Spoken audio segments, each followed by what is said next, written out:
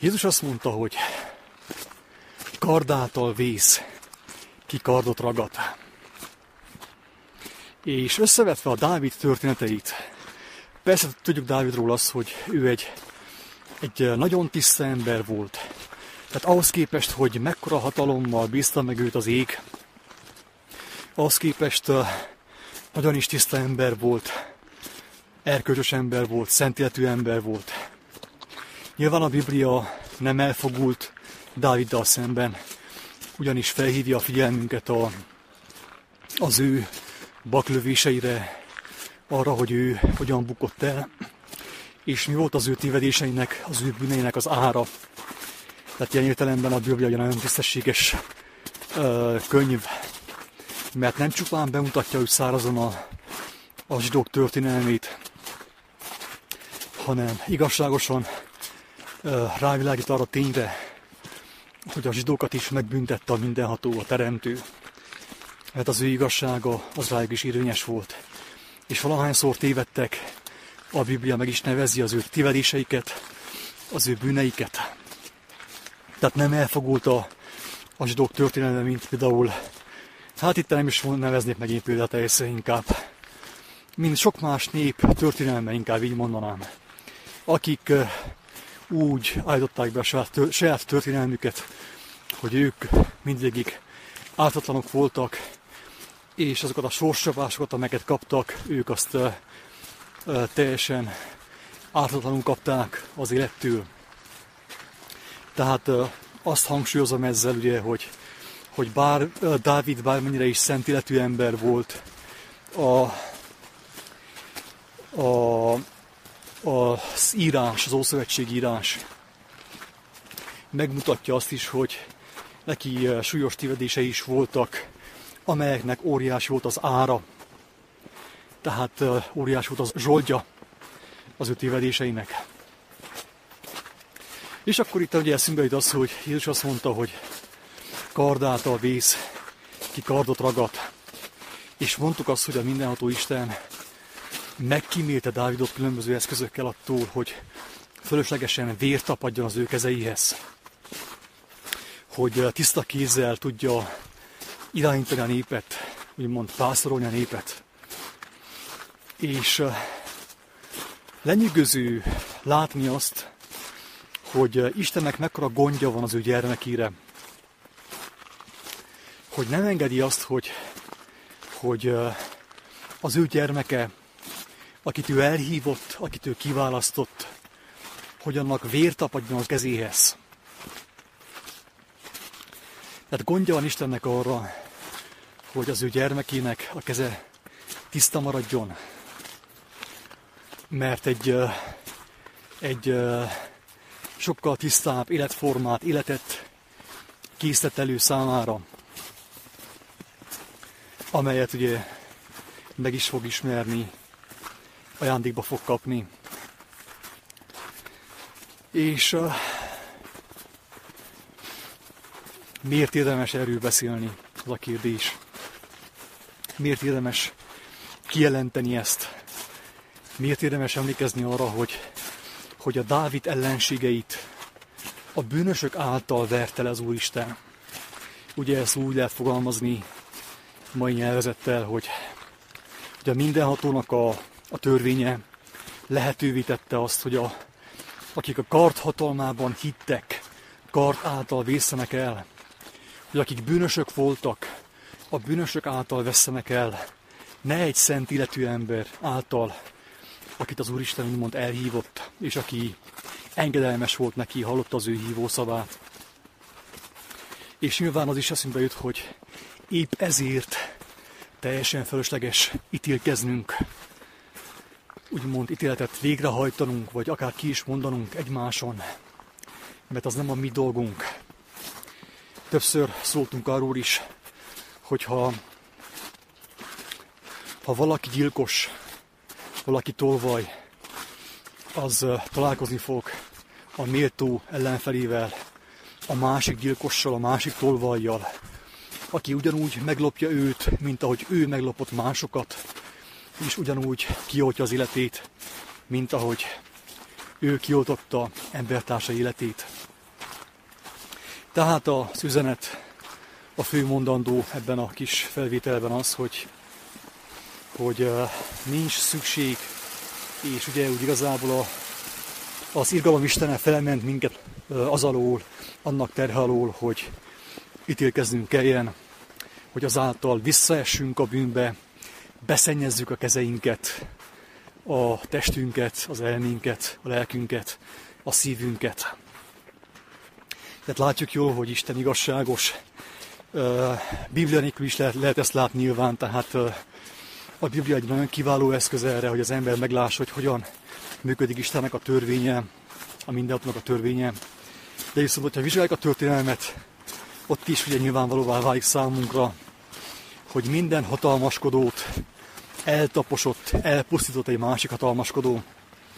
És az Ószövetségben is ez nagyon sok alkalommal ugye megtörténik, hogy Isten úgymond a gonoszokat, a gonoszok keze által pusztította el, és utána, amikor lejárt az ő kegyelmi idejük, akkor megengedte azt is, hogy őket is úgymond a gonoszok elpusztítsák. Így működik az élet. Ez az életnek a rendje, Isten által elrendelt törvénye. Tehát egyáltalán nincs szükségünk arra, hogy egymáson ítélkezzünk, ítéletet mondjunk ki, vagy hajtsunk végre, mert minden tolvaj, minden gyilkos, minden hazug ember megkapja, megtalálja az ő méltó ellenfelét, aki ugyanazokkal az eszközökkel fog elbánni vele, mint ahogy ő elbánt az embertársaival. Az a kérdés, hogy aki ebben a csapdában volt, hogy ítélkezett embertársai fölött, vagy akár meglopta embertársait, vagy becsapta őket, kizsákmányolta őket, legyilkolta őket, ellopta az életerejüket, életidejüket, és ő ezt meglátta, vagy akár most a videó alatt ráébred arra Istennek a segedelmével, hogy ő egy gyilkos, tehát bűnös ember. Hogyan szabadulhat meg ennek a terhétől, ennek a jogos következményétől? A választ gyakorlatilag bárki megtalálhatja mindenféle vallás nélkül, vallásmozgalom nélkül az evangélium tanításaiban. Ha kezébe veszi az evangéliumokat, elolvassa, és gyermeki alázattal Istenhez fordul megértésért. Mert megmondatott, hogy bocsáss meg embertársaidnak ugye az ő vétkeiket, és a te bűneid is megbocsátatnak. El lehet kezdeni az utat, a megváltás felé vezető utat azzal, hogy elengedem embertársaim tartozásait, mert felismertem azt, hogy én is rengeteg tartozást halmoztam embertársaimmal szemben, az élet rendjével szemben, és azt nekem a mindenható a Krisztusban kinyilvánított kegyelme által elengedte. Tehát szabaddá tett engem, ezért én is gyakorlom a kegyességet, az irgalmat. Elengedem a tartozásokat, hogy az én tartozásaim is el legyenek engedve, és úgymond feloldoztassam a tartozásaim kötelékei alól. Ez Istennek a kegyelme. Ez ajándék minden olyan ember számára, aki őszintén először be tudta látni, hogy tévedett, hogy bűnös volt, hogy tolvaj volt és gyilkos volt, és be is tudta látni, meg tudta bánni azt, hogy ez így nem jó, tehát hogy teljesen más az életútja, mint amit ő járt mostanig. És ezáltal bárki, aki ezt a felvételt hallja, mindenki, úgymond feloldozást nyerhet a bűnei súlya, terhe, vágya és következményei alól. Bárki, mert Istennek úgy volt kedves, hogy meghozza azt az áldozatot, hogy elküldi a szentet, akit meggyilkolnak, legyilkolnak, megaláznak, megkínoznak, és aki el fogja engedni az ő vádlóinak a bűneit azért, hogy felkínálja számukra a megváltás lehetőségét. Tehát ugye ekép bárki elfogadja ezt az áldozatot, mindenki megváltásban részesül, és alkalmassá válik Isten kegyelméből arra, hogy feloldoztasson minden köteléke, ami őt köti a bűneihez, a múltjához. Ez a témához még az is hozzátartozik, hogy az alaptanítás, amit hallunk Jézustól, hogy azt cselekedd embertársaiddal, amit szeretnéd, hogy embertársaid veled cselekedjenek. Tehát ugye arra ösztönöz, arra bátorít bennünket, hogy figyelve a lélek hívására, a szent lélek kijelentéseire kezdjük el cselekedni azt, amiről azt látjuk, hogy szép, ékes, szeretetteljes, tökéletes, és azáltal tud úgymond megváltozni, és akár meg is váltódni a mi világunk. Ehhez a tanításhoz még azt fűzném hozzá, hogy sokan azt mondják, hogy ugyanezt mondták már többen, ugye ottan Konfuciusz, meg nem tudom én, kik mondták azt, hogy ne cselekedd azt, amit nem szeretnél, hogy emberek veled cselekedjenek. És sokan ezt úgy állítják be, hogy hát ugye, ezt már sokan mondták Jézus előtt is, tehát Jézus semmi újat nem mondott. De viszont, akinek füle van, hallja, hogy a két kijelentés, tanítás között egy lényeges különbség van. És pedig az, hogy valamelyest az a kijelentés, hogy ne csinálj olyant, ne cselekedj olyant, amit nem szeretnéd, hogy veled cselekedjenek mások. Ez valamelyest egy ilyen passzív, félelmi lelkiállapotra épít, hogy félj attól, hogy olyant cselekedj, amiről nem szeretnéd, hogy más cselekedjen. De viszont, ahogy az ember kinyitotta a szemét reggel, de még álmában is, ő nem tudja elkerülni azt, hogy cselekedjen valamit. Mindenki fog cselekedni valamit reggel, hogy felkelt, hatást fog gyakorolni az ő környezetére, az embertársaira. Így vagy úgy. Tehát ezt nem lehet elkerülni, és nyilván az a kérdés, hogyha már cselekszem, és nem vagyok egy múmia, egy halott ember, aki nincsen hatása egyáltalán az ő környezetére, az ő közegére, akkor mit fogok cselekedni? Nem tudom, mennyire érződik a különbség a két tanítás között. Ne cselekedd azt, amit nem szeretnél, hogy emberek veled cselekedjenek, és cselekedd azt, amit szeretnél, hogy embertársaid veled cselekedjenek. Érződik a különbség a kettő között. Mert számomra érződik, Istennek legyen hála. Megkaptam a kijelentést, egyszerű kijelentést, de nagyon tartalmas és fontos kijelentés arról, hogy maga a szeretet, amit Jézus bemutatott, cselekvő, nem passzív, nem arról szól, hogy beülök a fal alá, meditálok reggel, estig, több napon keresztül, több éven keresztül. Nem búvok el a társadalom elől, nem rejtőzködöm, nem futok el, nem félek attól, hogy vajon valami rosszat fogok-e cselekedni, vagy sem, hanem engedem, hogy a lélek kijelentse számomra azt, ami szép, ami tökéletes, ami ékes, és azt elkezdem megcselekedni, hogy begyakoroljam azt, ami tökéletes. Úgymond felkészüljek, testileg és lelkileg átformálódjak.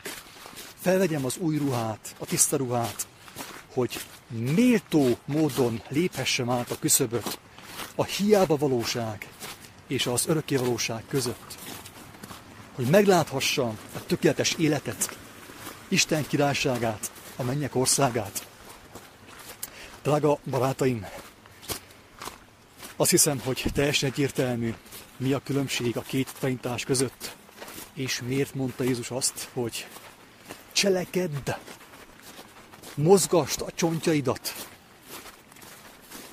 és mutasd meg a szépet, amit a szent lélek, a szent, tiszta, tökéletes lélek kijelent számodra, hogy azáltal kívánatos legyen a szép, a mennyek országa, embertársaid számára is, és leld benne örömödet a szép és a szeretet cselekvésében.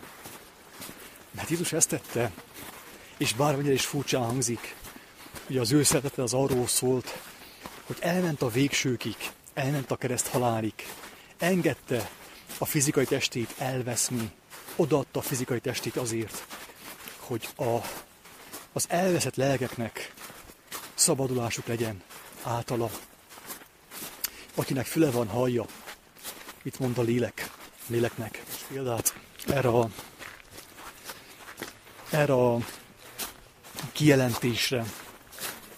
És hangsúlyozom, hogy nem szeretnék erről elmarasztalóan beszélni. Őszintén kívánom, hogy a Krisztus testének a feltámasztója könyörüljön mindenkin, aki ezeket hallja, és aki ezeket cselekszi. Voltam Indiában, Nepálban, ugye a Tibetben tulajdonképpen, mert Ladak tulajdonképpen Tibethez tartozott, Tibetnek a része volt, most Indiához tartozik. Találkoztam a buddhizmus különböző formáival, és nyilván betekintést nyertem ebbe a spiritualitásba, annak az alap elveibe, a szellemiségébe, és most a tanulság kedvéért össze fogom hasonlítani a két spiritualitást, a két szellemiséget, a két lelkületet, avval az őszinte reménnyel és vággyal, hogy valaki ezt megérti. Ugye a buddhizmusban, mint tudjuk, a karmában hisznek a reinkarnációkban, és én most senkit nem szeretnék arról győzködni, hogy nem létezik reinkarnáció, mert tudom, hogy aki igazán keres, aki őszintén vágyja az igazságot, az megkapja a kijelentést az Úristentől személyesen, erre vonatkozóan. De inkább most arra reflektálnék, ugye, hogy a buddhizmusban, ami ugye a hinduizmusból ered, jelen van a karma törvénye, ami arról szól, hogy az ember addig kell dolgozzon, amíg minden adósságát ledolgozza, idézőjelesen. Tehát, és azáltal például, akit én megbántok, azáltal úgymond adósságot, karmát halmozok, amit majd a következő reinkarnációmban le kell dolgozzak. Persze itt a legelső kérdés az, hogy milyen intelligenciával fogom én ezt ledolgozni. Mert avval az intelligenciával, amivel én létrehoztam a bajt, az adósságot, a karmát, a bűnt, nyilván nem tudom ledolgozni azt. De teljesen egyértelmű, hogy nekem szükségem van a kintről, fentről jövő megváltásra. Ami azt jelenti, hogy kapok egy intelligencia többletet, egy erő többletet, amely segítségével úgymond én alkalmassá válok arra, hogy törlesszem meglévő adósságaimat. Na most tudok olyan mesterekről, ilyen buddhista lámákról, meg mesterekről, akik előtt a tanítványok szaladgálnak, és seprűvel mindent félresöpörnek a lábaik elől, a lábaik útjából, hogy nehogy megöljenek egy bogarat, vagy egy hernyót, hogy azáltal is nehogy újabb karmát halmozzanak. Nem tudom, mennyire érződik a különbség a két szellemiség között. Tehát ugye ők azt érik szó szerint, amit Konfuciusz, confusion, ugye, megtévesztés, összezavarás, Konfuciusz. Nekem csak egy eszembe jut, nem tudom, hogy van-e közel a két szónak egymáshoz. Nekem ez csak így hirtelen eszembe jutott. Konfuciusz és confusion, zűrzavar, elmezavar. Tehát ők ugye ezek a szegény buddhisták tényleg élik azt, próbálják élni azt, hogy nem akarnak semmi olyan cselekedni, amit nem szeretnének, hogy embertársaik cselekedjenek velük. Egy ilyen pánikban, stresszben élnek, hogy vajon fognak-e ő karmát halmozni, adósságot halmozni. És ezzel szemben azt mondta a megváltó, aki az életével, a tetteivel bizonyságot tett az ő általa kijelentett igazságokról, és nyilván Isten őt megdicsőítette, ugye feltámasztotta. Ő azt mondta, hogy cselekedd azt, ami szép, ami élet, ami jó, ami ékes, ami a szent, tökéletes lélektől kijelentetik, a szent lélektől, a szent Istentől származó. Cselekedd ezt! És ez szépen, lassan, de biztosan kiszorítja az összes hiába valóságot az életedből. Szabadulás nyersz általa. Azáltal, hogy a jót cselekszed, a szépet cselekszed, az életet cselekszed. Mert az mind kiszorítja a régit, a rosszat. Nem kell félj attól, hogy vajon halmoztál egy új karmát azáltal, hogy ráléptél egy gilisztára, hanem egyszerűen te teljes lélekkel azon vagy, hogy cselekszed a jót, az életet, a szépet. És azt mondta Jézus, hogy hát, ti most tiszták vagytok, mert az ige által meg vagytok szentelve ti. Péter azt mondta, hogy amikor Jézus megmosta a lábát, hogy Uram, akkor most meg a fejemet is. És azt mondta Jézus Péternek, hogy Péter, te már tiszta vagy, fogd már fel. Az ige által meg vagy szentelve, tiszta vagy. Nincs szükséged arra, hogy a fejedet és a teljes testedet újból megmossad. Elég neked az, hogyha megmossák a lábaidat, mert kettőt lépsz itt a földön,